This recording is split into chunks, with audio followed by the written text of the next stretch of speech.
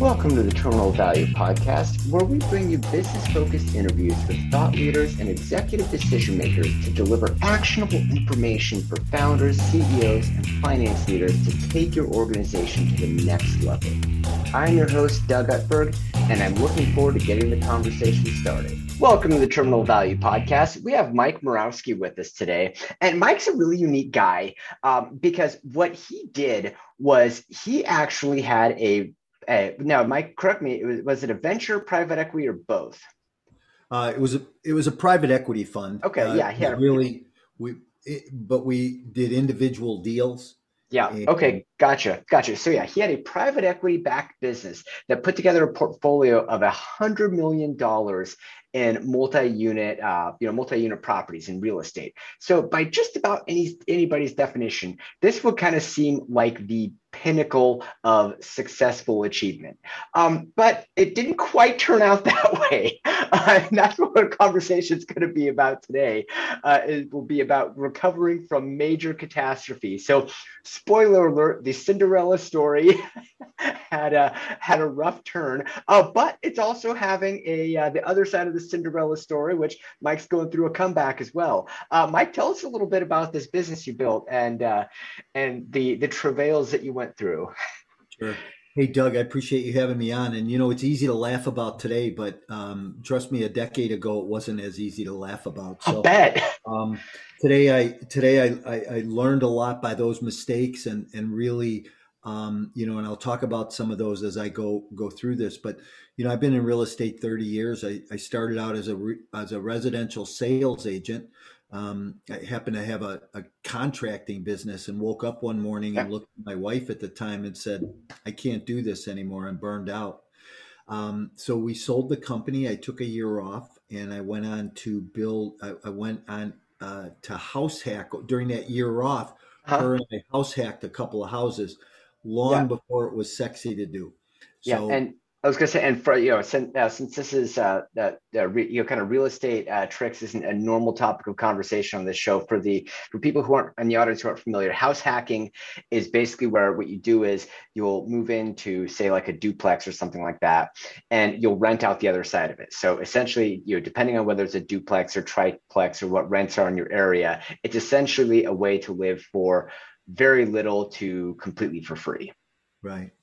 So I house hacked a couple houses. During the time, I met a real estate agent who was really successful. And I remember hearing Jim Rohn years ago say, success leaves clues. If you follow somebody successful, chances are you'll cut your learning curve and you can be a little more successful quickly too. So I went to him and said, hey, I think I'd like to go in the real estate business. And he encouraged me to do it. He said, I think you'll be good at it. And I said, well, can I come and shadow your team? And he said, no. He goes, I'll do one better. He goes, I'll make you a cassette tape. And this is how long ago this was. I don't think you could make a cassette tape today, but he made me this cassette tape and I listened to it over and over and over again. I burned it out. My first 9 months in the business, I sold 78 single family houses. That's pretty good. I mean, that's like really good. Well, it's really good when you know that the average real estate agent in our country sells 12 to 15 houses a year. So I wonder what they do the rest of the 11. Well, and without getting a little bit off topic, and this is kind of the crux of most businesses, especially if it's any kind of professional services business, is that you end up spending a lot of your time prospecting, whether, and a lot of people will do like, say, Chamber Rotary, and of course, I go to Rotary on Wednesdays. But the whole thing is, right, if you can build systems to bring interested prospects in so that you don't have to go out and kind of scratch around like chickens in my backyard, looking for them, you can get some of these high volume numbers. And I think it's I read some of the numbers where some of the top producing agents will sell an average, or their teams will sell an average of more than one property a day, which is like over 365 a year, which is just crazy to think about. But of course, that's going to be something that's tough to do as a solo agent. But well, a good agent won't work weekends, so there's only 220 work days a year, which is still, incredible numbers. So especially when you look at the value of the average home sale today in different markets. So, Yeah. you But know, anyway, yeah, we're getting off topic. Kind of keep all going with the right. backstory. I'm a numbers guy. I love to talk about numbers. So I went in the real estate business. I sold a ton of houses. I put a team together and sold 125 listings a year. Did that for about 10 or 12 years consecutively. 2005, I saw the market shifting, and I Yeah. knew I would have to go do something different because the market was going to fall out, and I wasn't really sure what was going to happen, and didn't know what the magnitude of this switch in the market was going to be, and so I saw the market starting to shift. I'd always wanted to be in the apartment business, Yeah. so I decided to go in the apartment business. I bought a 11 unit apartment building. I raised a little bit of private capital. I said this is going to be easy, and I went after it. I raised $18 million in 30 months. I bought $60 million worth of real estate. It was about 4,000 apartments in 5 markets.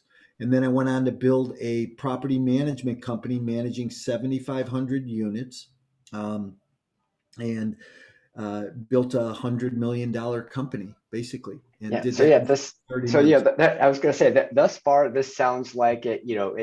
This kind of sounds like it could be, a motivational. This is how I built built a life of success, and here's how you can too. Sure. Except, Yeah. Yeah. Enter pride and ego. except, Yeah. Enter pride and ego. So here are a couple mistakes I made along the way. Right, I grew way too fast, very unstable as a company. Saw that the more I brought on, the less productive my team behind me was, and things weren't getting done like they should. yeah, Instability. I didn't raise enough capital, so I was undercapitalized as a company, and each individual property was undercapitalized, and then I was over leveraged, which means that I had 65 or I had 85% loan to value on $60 million worth of real estate. I don't know who was worse, me for taking the money or the banks for giving it to me. But I should have been 65 to yeah. 75% LTV. Yeah. Well, and I was going to say, because I mean, now a lot of the people listening will be pretty familiar with real estate, but a lot of people, yeah, for a lot of people, the real estate terms they think about are like their single family property terms, which is where a traditional loan would be where you'd have 20% down. If you have some of the non-standard loans, from the federal government, you can go up to like, say, you can go say up to maybe about 5% down. I think there's a few programs that do like 3.5% down or something like that. But for Right. commercial property, 30% down is standard, and in a lot of cases, it's closer to 40% down. The loan to value ratios for commercial properties are typically not nearly as high as residential properties. And so if you were carrying, let's see, what did you say you were carrying? 85% loan to value. Yeah, That right. is a very, very heavy degree of leverage for commercial property. And yeah, because I think anybody who's in commercial, their teeth are probably chattering right now. Well, listen, the banks today that come to you and say, "Hey, you could do this deal for 80%," you know, don't do it. It's not worth the because when the market shifts, and the market is going to shift, the market always shifts. But when the market shifts, you don't have enough equity in there to protect yourself. People move out, occupancies drop, NOI drops. You don't have enough to pay bills. You want to keep your bills down, and you do that by creating Yeah. more uh, equity. So Yeah. Well, and I was actually going to ask because you were talking about kind of the 2005 situation, and because of course in 2005 to 2007, right? Prices were just going up a hockey stick. They were growing like crazy. Kind of sounds a lot like today. And so what I keep thinking is that okay, at some point it feels like this expansion is going to fall out of bed. And because I'm a little bit of an econ nerd, and one of the things that I like to do is I go to the reports from the St. Louis Fed, and one of the things that I've been tracking is the total indebtedness across all sectors. Right, that's federal, state, local, private, mortgage, student loan, everything. And the whole ball of wax right now is north of $90 trillion.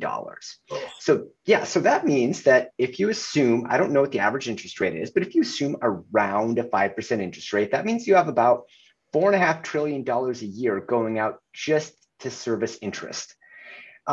It feels like that's getting to the point where it's going to consume most of whatever productivity growth you'd had, and your current growth might be more from debt expansion than actual growth. I don't know, but it's one of those things where my intuition says that the debt expansion has gotten to the point where there's going to be some kind of mean reversion, just because I don't think it can continue expanding at the rate it has. But anyway, I'm getting off topic. So You and I could go down that rabbit hole. I love that conversation. I love to talk about this stuff because, it's happening. It's happening right in front of us. And people here, I'm looking at a deal this morning, underwriting a deal this morning, and I'm talking to the broker, and the broker and I are talking about the deal. And I said, who's going to win this deal? The guy with the most money or the guy who's cash? He goes, probably the guy with the most money, who's going to pay the most for the property. And I'm like, well, that's crazy because, he goes, I know. He goes, but what can I say? The seller's greedy and, people are paying more than properties are worth. P&Es are out of whack. Fundamentals are not stable. They're out of whack. Just be careful. yeah, yeah, precisely. I mean, and because of course, depending on how the deal is financed, if say like if it's financed with a traditional loan, the seller's going to go for highest total price because they're going to get cash at the end of the day, and whoever has their nosebleed leverage, that's not the seller's problem anymore. Another thing to think about is once you transact, their problem has just become your problem. Um, but yeah, anyway, Appraisers are just as bad today because they're letting these deals go by, and what they're doing is they're not selling deals today on current operational fundamentals.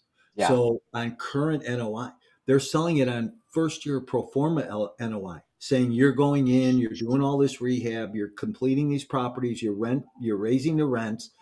Now you got first year pro forma NOI, and they're selling it at today's cap rate on that future number. So you have to Wow. do all this work to get there, but the appraisers are letting it go through. So Yeah, I don't that's know. I don't.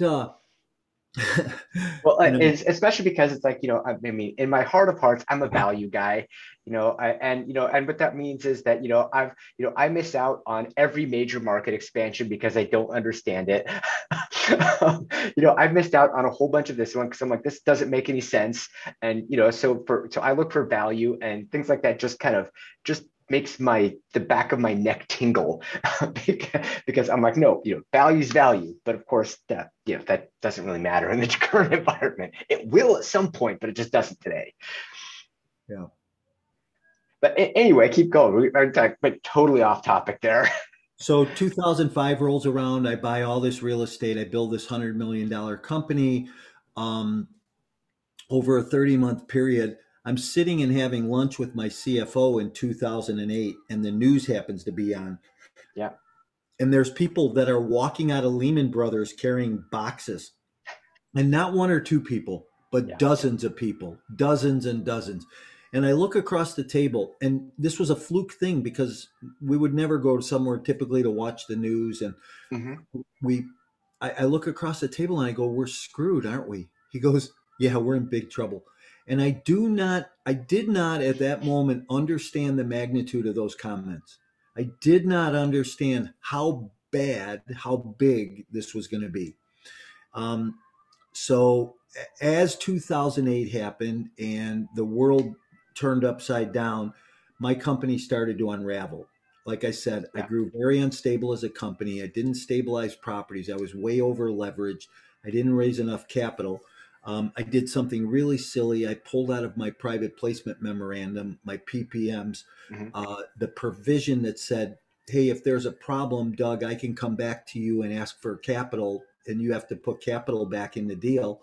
Um, I took that provision out because, like you said, the market was going like a hockey stick. Yeah. And I thought, I'm never going to need that. Right. And then the market changed. Yeah. So as the market changed, people moved out of my properties. NOI dropped. I couldn't figure out how to mitigate the losses. Couldn't pay my bills, again, being over leveraged. Yeah. Didn't pay attention to the fundamentals or the details, nor did I listen to people closest to me, my closest circle of people, Hmm. telling me that they didn't like some of the things going on. Now, if you don't mind me asking, you were saying people moved out. Now, I would think that because during 2008, right, that's when a whole bunch of people were losing their houses. I would think that the general economics should have supported people moving into apartments, unless you were at like the very high end of the market. In which case, in which case, I would imagine that the implosion would have hit those people harder, and they'd need to downshift. That, I So mean, we it were may be out of scope, but I'm just curious. primarily in a B class market, workforce Uh-huh. housing. What people did was they started to double up. Oh, So people who had two bedrooms moved into one bedrooms. People that were single living by themselves doubled up with people. People moved back home. oh, Um, gotcha. Here, I'll give you an example. I owned a property in a small town in Indiana that when we bought the property was considered the number one city in the country to raise a family in, Uh-huh. on a list of like Yeah. 275, right? Within 9 months, that property was number 274. Um, so what happened was it was heavily in the manufacturing business for Yeah. car part radio knobs, dashboard Yeah. components, seat components, beading for seat liners, those types of products. And when the car industry got hit, and then the transportation industry got hit right after that, Yeah. people didn't have jobs, so they couldn't pay their bills. People moved out. People are still affected by 2008 today as a result. Anyhow, so I couldn't pay my bills. Oh, this property, I have a property manager call me on Monday morning, and Uh-huh. she's in tears. And she says, I don't know how to say this. She goes, I have 32 moving trucks in the parking lot this morning, and I don't have a move out for 45 days. She goes, I don't know what's going on. So people just left. They up and left. It's some of it was based on the market we were in. Some of it was just based on that kind of stuff didn't happen in Texas, but it happened in the Ohio Valley where we Okay. were. So Yeah, um, that's I mean that yeah that's just crazy to think about. I mean, because normally when you put a forecast together, you go, okay, I'm going to have a certain amount of churn, and if people move out, I'll advertise, I'll get people back in. But when you have, say, like a shock, like a whole bunch of people moving out, doubling up, all of a sudden a bunch of people lost their employment, or they had to downshift in employment. You had this big vacancy bubble that probably took, I guess, if I recall, it took about 2 to 3 years to really kind of get occupancies back up to. I mean, because correct me if I'm wrong, but it's from what I understand, in most commercial properties like apartments, it's about 80 to 85% occupancy that kind of gets you to a pretty, to a healthy but not impressive net operating income. And if you're up around 90, 95, 98, that's usually when you tend to have pretty good profits. But if your occupancy is below that, you're bleeding money left and right. yeah, the metrics usually run around 87%. Okay. You're break even. 92% you're making money. Yeah. 95 to 98% your rents are too low. So it's kind of there's kind of those sweet spots in there. Yeah. Gotcha. Um, so I started to what I thought was, hey, this is just a recession. This last 17 or 18 months, I've been involved in other recessions in the past. 10%, 12% correction in the marketplace. Well, this thing lasted 7 or 8 years. It was a 40% correction. How do you weather the storm? So what I decided to do was I said, well, let me move money from profitable companies to non-profitable. I had 38 different companies. I said, let me just shift some money back and forth. Couple months, this thing's going to be over, blow over. I'll put the money back. It'll be fine, and nobody will ever know. Well, I go to my attorney and my accountant, and they both say, yeah, you can do that. Just leave a paper trail. I said, no problem. We left a paper trail, but I didn't disclose it to my investors. Oh, So whoops. yeah. So for non-disclosure, I wound up being charged on wire fraud and mail fraud charges and sentenced to 10 years in federal prison. Um, That, Go ahead. You look like you have something I was to going to say, say. yeah, that I'm just so tell me about the day when you heard about that. And because I'm just kind of trying to imagine kind of just what that emotional process would feel like. Which Because day? I mean, kind of the day when it became apparent that no, you're going to get charged for wire fraud, and this thing's not going to blow over. So, so there was about 700 days in a row, and here's what I mean by that. I got indicted in well, I came back from family vacation in August of 2010. And when I walked in on Monday morning, my ex partner handed me two business cards and said, "You need to find a criminal attorney." I said, "A criminal attorney?" I said, "I knew we were in trouble, but what?" He said, "I can't talk to you anymore." I said, "You Oh what?" goodness. Oh Um, goodness. so, so that was like day one. But then I got sentenced in 2013. So that's when I went away. Um, So, when I say there was like 700 days there, Yeah, right, that's where I couldn't, I had to mitigate every day and wonder what it was going to be like. And when the phone rang, my stomach dropped, and it was a terrible feeling. I tried to figure out, listen, because of my crime, 5 years before I got in trouble, I would have been fined by the SEC, told to go back, straighten my business out, don't let it happen again, but you wouldn't have been put in jail. yeah. Today, they sentence you to prison and they put you away. They destroy your business. They destroy your family, and it's just Yeah. kind of the way the world is today. So, um, Yeah. Well, the good news is there's a redemption story here. yes, So you're so you've basically hit what many would consider to be rock bottom, but that's not the end of the line. Tell us where it goes from there. yeah. So I go to prison in July of 2013, and I think my life's over. I'm, walking around every day wondering how I'm going to get through today, much less 10 years, and Yeah. what am I going to do? I'm in prison about 3 weeks, and then my wife decides she's going to divorce me. Um, when my wife divorced me, it wrecked me. The Uh-huh. joke in prison actually was take his shoelaces. We think he's going to hurt himself. Um, That's I don't want to laugh, but it's just oh my goodness, how much worse can this get? But what I said to you at the beginning of the show before we started was I can laugh about it today. Yeah.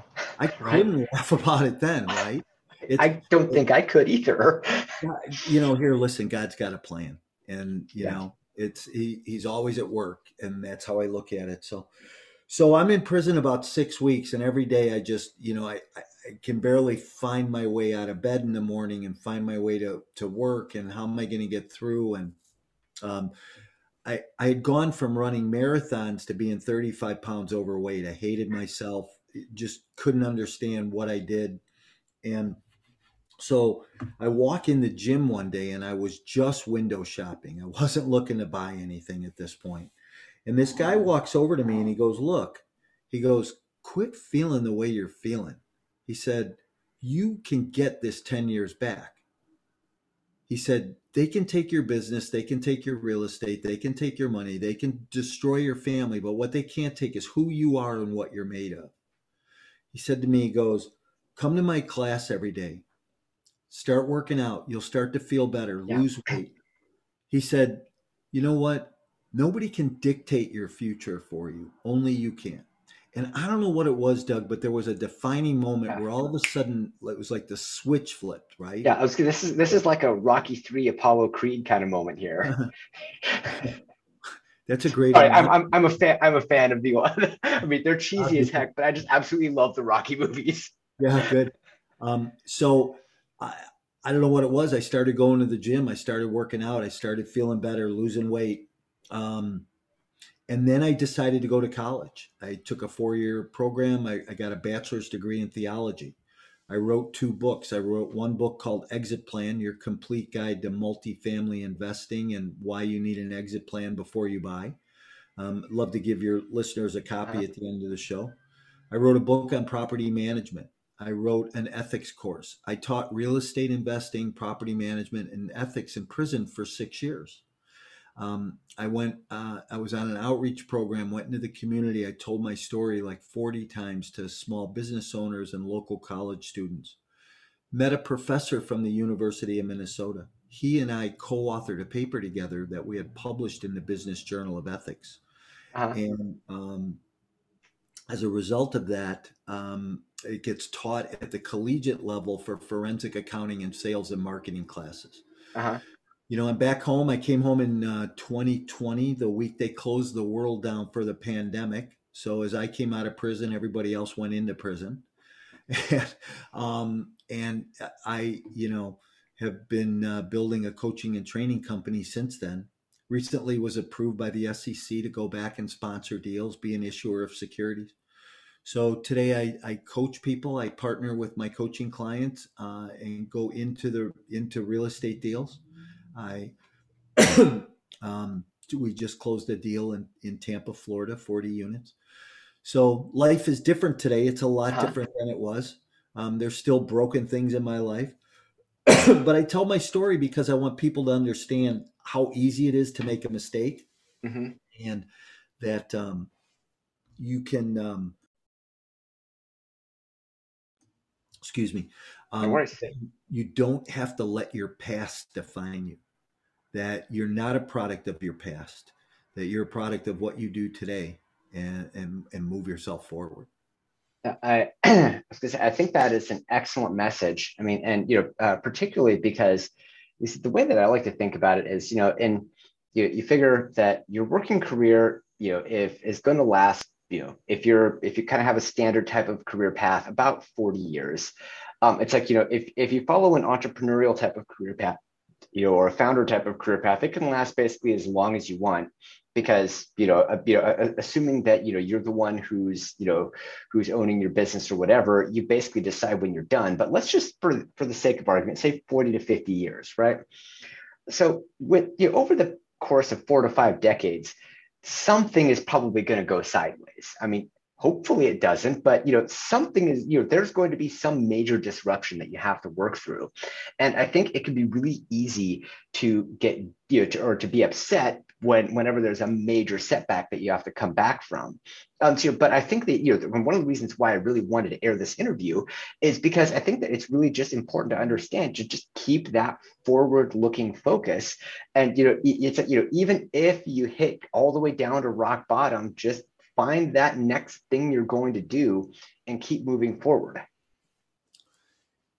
Spoken excellently. I think that we have to take one step put one foot in front of the Yeah. other every single day. They say that if you grow 1% a day, Yeah. you'll grow 365% Yeah. throughout the year. And you know, that's a major change. But the Yeah. 1% a day, when we focus in on that, it's not a Yeah. lot, right? And then I Yeah. think that's where people get discouraged and sit back, is they don't see enough. So as much as you have to see where you've been to Yeah. see where you are today, don't let where you've been dictate where you're going to go tomorrow.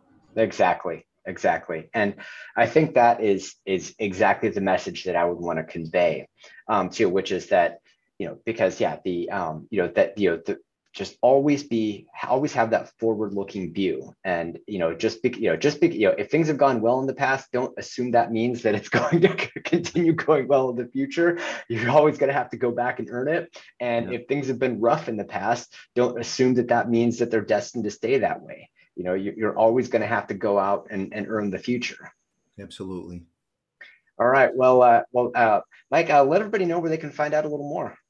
Yeah, sure. Appreciate it. First of all, you can reach me directly on my email at mike@mycoreintentions.com. I love to network with people. I'm very Awesome. open. I'm transparent with my story, as you could see. If I can ever add value to your network or come and speak, let me know. I'm open to do that. If you hang out on social media, wherever you hang out, I'm Mhm. probably there.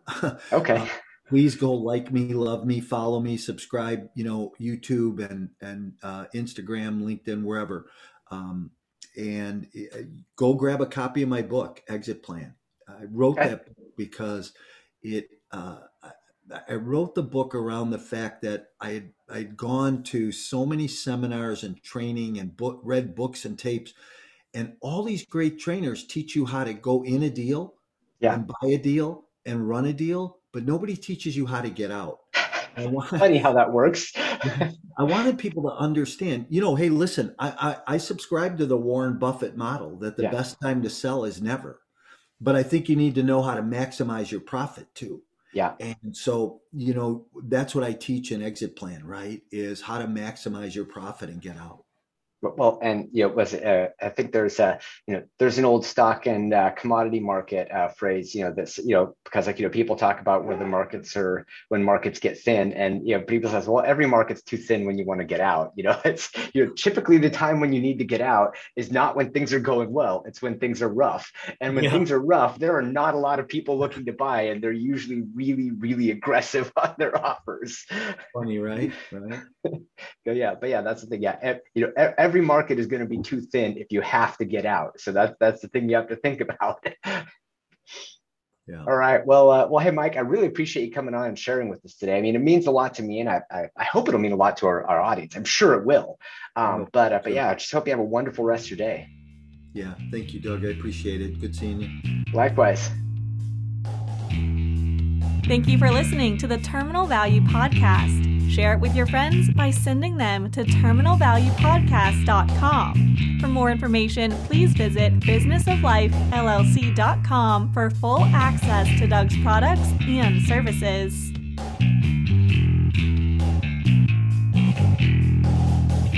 All rights reserved. No part of this broadcast may be produced in any form by any means without written permission from Business of Life, LLC.